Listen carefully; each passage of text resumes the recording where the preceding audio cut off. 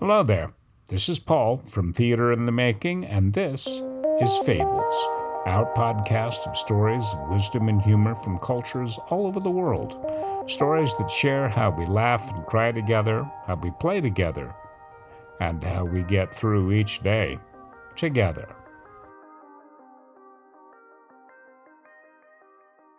Which Son Should Rule? A Hungarian Fairy Tale. Egy magyar mese.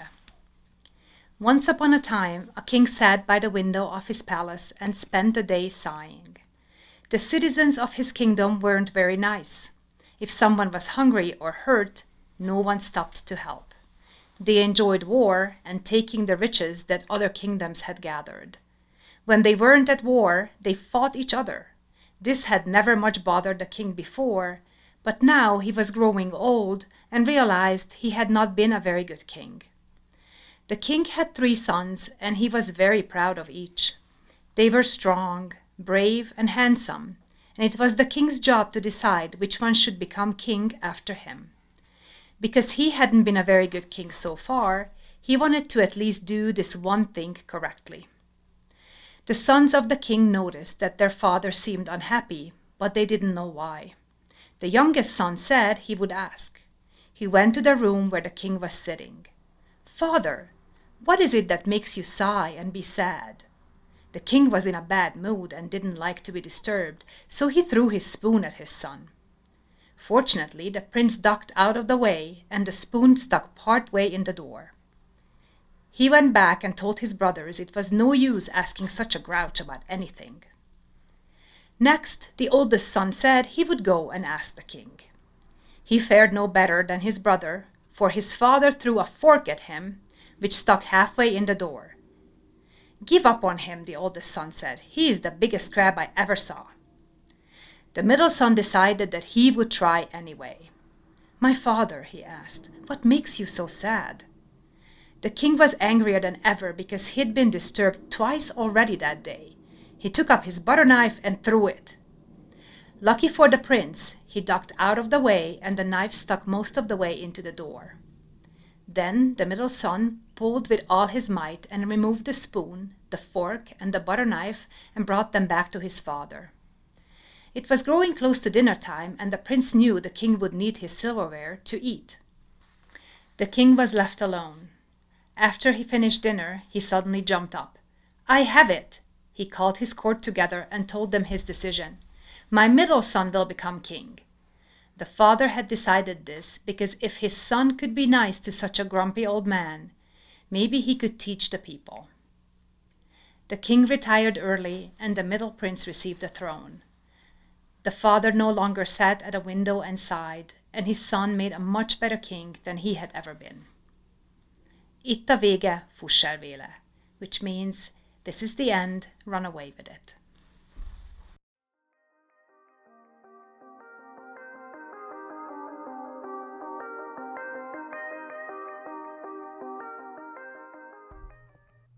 The Fairy's Cauldron. The failure to live up to a bargain lies at the heart of this English tale. Once upon a time there was a great stone lying along a hill in Surrey, England. If anyone went to this place to borrow a yoke of oxen, or money, or something else, they could have it for a year or longer, as long as they kept their promise to return it. People would go to the stone, knock at it, and declare what they wanted to borrow and when they would repay it. A fairy voice would answer and tell them when they should come and find what they wanted at the stone. One day, a great cauldron and trivet were borrowed in this way, but they were not returned according to promise. Even though the cauldron was carried later to the stone, it was not accepted. Ever since, the fairies have stopped lending things to humans.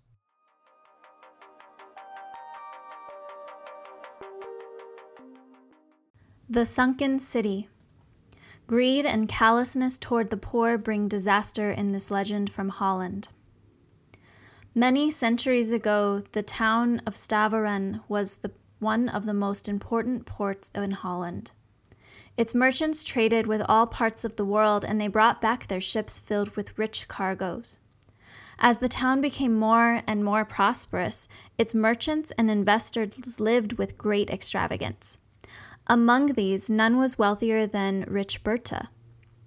She owned a fleet of the finest ships of the city, and she loved to decorate her great mansion with riches brought from all around the world. Strangely, rich Berta was not happy. She held many parties, each more extravagant than the last, not because she enjoyed providing hospitality, but to make others envious. During one party, a stranger came, saying he had traveled a great distance just to see the treasures of which wondrous stories had been told. Flattered, rich Berta told her servants to bring him to the feasting table. After a time, he began to talk about the distant country of his birth and about his life. He always seemed to draw a moral from his adventures. Mostly, he spoke of the passing nature of all things earthly. The guests listened carefully, but rich Berta was angry and disappointed that he had not marveled at her wealth and the treasures of her mansion. Finally, rich Berta demanded, "Have you ever seen such splendor as you now behold? Do your eastern kings have such treasures as mine?" "No," replied the man. "They have no pearls or rich embroideries to match yours. Nevertheless, there is one thing missing from your hoard, and that is the best and most valuable of all earthly gifts." In vain, rich Berta begged him to tell her what that most precious of things might be. After a time, he rose to leave, and rich Berta never saw him again. From that day forward, rich Berta strove to discover the meaning of the stranger's words. She was rich and possessed greater treasures than any in Stavern, and yet she lacked the most precious of earth's treasures. It galled her pride. In her anxiety to gain the precious thing, whatever it might be, rich Berta sent all her ships to sea. She told each captain not to return until he had found some treasure that she did not already possess. One captain set forth with provisions for 7 years, but during the first storm he found it necessary to throw most of the supplies overboard to save the ship. The remaining food was spoiled by the sea water and rotted until it was unfit to eat. The entire cargo of bread was cast into the sea. The captain then watched his crew grow sick and hungry from the lack of bread, and this opened his eyes to the real meaning of the stranger's words to rich Berta. The most valuable of all earthly treasures was not from pearls from the sea, or gold and silver from the mountains, or the rich spices from the Indies. The most common of all earth's products found in every country, upon which the lives of millions depended, this was the greatest treasure, and this was the bread. Having reached this conclusion, the captain set sail for a Baltic port, where he took on a cargo of corn and returned immediately for Stavern. Rich Berta was pleased to see the ship return so soon, and she implored the captain to tell her what treasure he brought with him. The captain told of his adventures, the storm, the loss of their store of bread, and the suffering of the crew, and told how in this he had discovered the great treasure that the stranger had been unable to find at her table. It was bread, he said simply, and the cargo he brought was grain. Fury rose in rich Berta. She demanded, "Cast that grain into the sea." It was a cruel decision. Stavern had its share of poor families, and they were suffering much at that time, many of them dying from sheer starvation. The cargo of grain would have provided bread for them throughout the entire winter, so the captain begged rich Berta to reconsider her decision. He even sent the barefooted and hungry children of the city to her, thinking that their misery would move her heart. All was in vain. In front of the starving multitude, the precious cargo was cast into the sea. "This deed will ruin you," the captain said sadly. And so it proved true. Far down in the bottom of the sea, the grain germinated, and a forest of bare stalks grew until they reached the surface of the water. The shifting sand at the sea's bottom was bound together by the stalks into a mighty sandbar that rose above the surface. No longer could the ships enter the harbor, for it was blocked by the dike of sand. As time passed, all the wealth and commerce of the proud city were at an end. Rich Berta saw her ships wrecked one by one on the sandbar, and she ended her life by begging for bread. Only then did she understand the words of the old traveler. Years later, the sea burst through the dike of grain and sand and buried Stavron forever under the waves.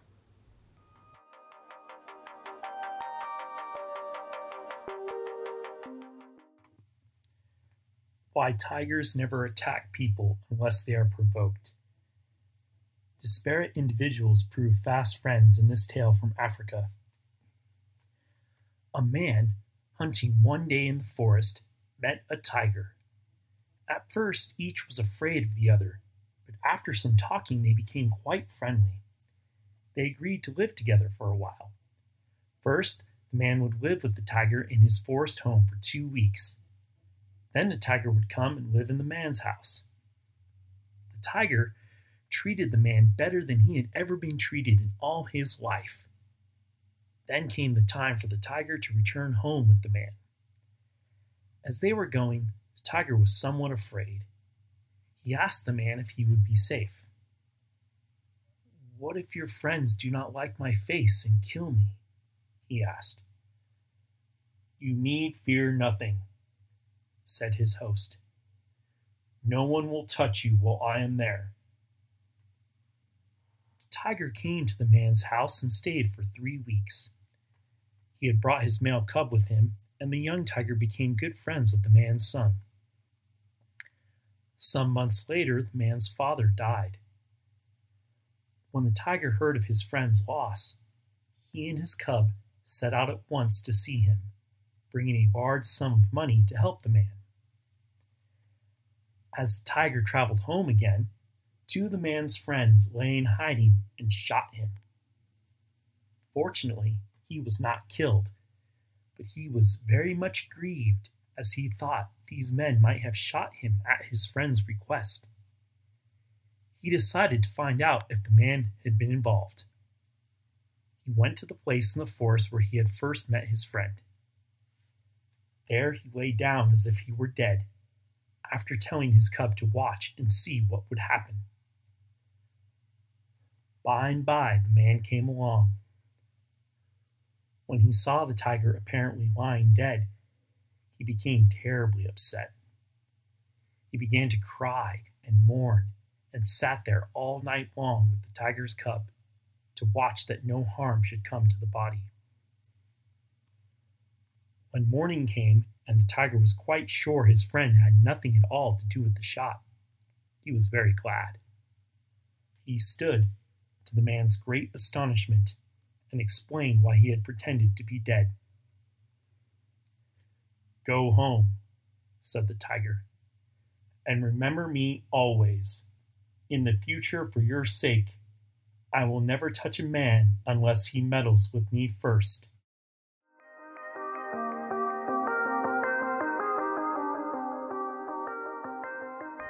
Thanks for joining us for today's episode of Fables. Today's readers were Kristana Udvari, Nathan Simpson Kuffelt, Christian Macaron, and Steve Pinzone. Join us again soon.